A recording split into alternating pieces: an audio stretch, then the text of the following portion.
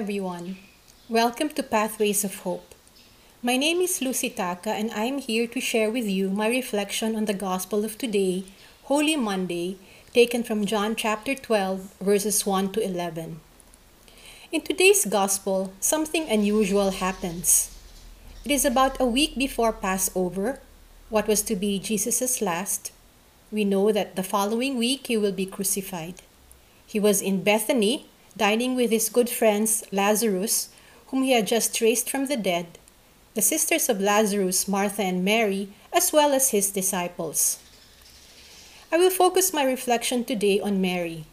To give us a better look into her, it would be good for us to go back to an earlier interaction between her and her sister Martha and Jesus. In Luke chapter 10, verses 38 to 42, in one of Jesus' visits to them, we find Martha asking Jesus to chide Mary for not helping her serve him and the other visitors. Mary, instead of helping, sat at the feet of Jesus, listening to him speak. When I read that story, I sometimes cannot help but think, what is it with Mary of Bethany? I mean, even if she wanted to listen to what Jesus had to say, she could have helped Martha even just a little bit. She could have spent time with Jesus afterwards anyway. In today's gospel, Mary again does something that boggles my mind. She anoints Jesus' feet with very expensive perfumed oil. Mary lavishes the perfume on Jesus' feet so much that the smell pervades the entire house. How expensive was that perfume? It was worth 300 days' wages. In today's rates, it would have been worth over 150,000 pesos. Even if Judas was ill-intentioned and ill-motivated in saying the money could have been spent for the poor, on the side of practicality, he had a point. Could she have used a less expensive oil? Could she have used just a little of the expensive one?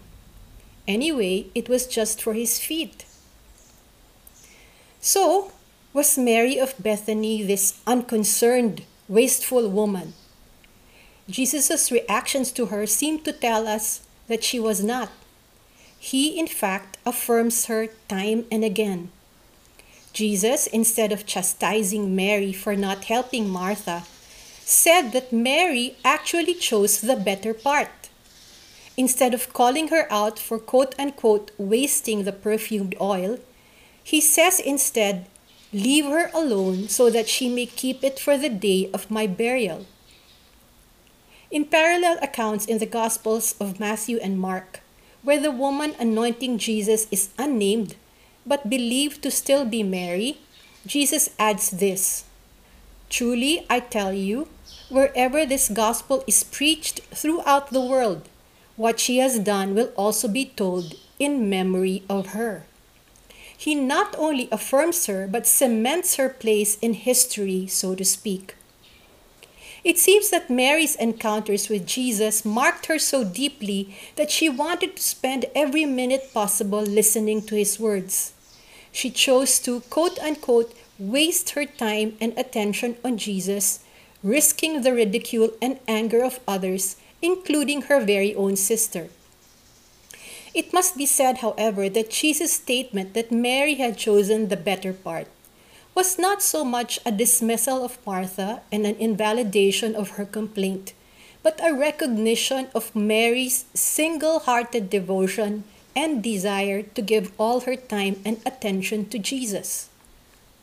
That Mary was not one to hold back is especially evident in today's gospel. Because she wanted to honor Jesus, she braved the scorn of the dinner guests and possible correction by her siblings, even by Jesus himself. Her act of anointing Jesus' feet, his feet, with very expensive perfumed oil, was an ostentatious display, a big waste for many, and therefore would have again invited anger. We know from the story that it did, although from another quarter. But all Mary cared about was Jesus. More than being wasteful, Mary's actions indicated a deep knowledge and understanding of Jesus' identity and his mission. Notably, in the stories, including the account of the raising of Lazarus from the dead, we always find her at Jesus' feet, listening, weeping, anointing, a posture of utter humility, a posture of worship. She knew Jesus, and because she knew him, she was willing to hold nothing back, to quote unquote, waste all her time and attention on him, and to quote unquote, squander the most expensive thing she owned just to anoint his feet, no matter what the cost was to her reputation, her relationships, her resources. Mary knew who Jesus was, and she knew that every minute spent on him, every ounce of oil poured out on him, was not a waste. We can surmise that her having spent so much time at Jesus' feet gave her this clarity of vision that enabled her to give Jesus her all. My reaction to Mary's behavior, therefore, shows how much, or rather how little, I am willing to give of myself to Jesus. Mary's invitation to us is to examine what we are willing to quote unquote waste for Jesus. How much time are you willing to spend at his feet amidst the demands of your life? How much of your life are you willing to place at his disposal? How much of your resources are you willing to give to help build his kingdom? Let's answer these questions today. May Mary of Bethany inspire us to give our all to God, no matter the cost, and that we may have the grace to say, as St. Paul did in his letter to the Philippians, chapter 3, verse 8, "More than that, I even consider everything as a loss because of the supreme good of knowing Christ Jesus my Lord. For his sake I have accepted the loss of all things, and I consider them so much rubbish that I may gain Christ and be found in him." Thank you, and God bless you.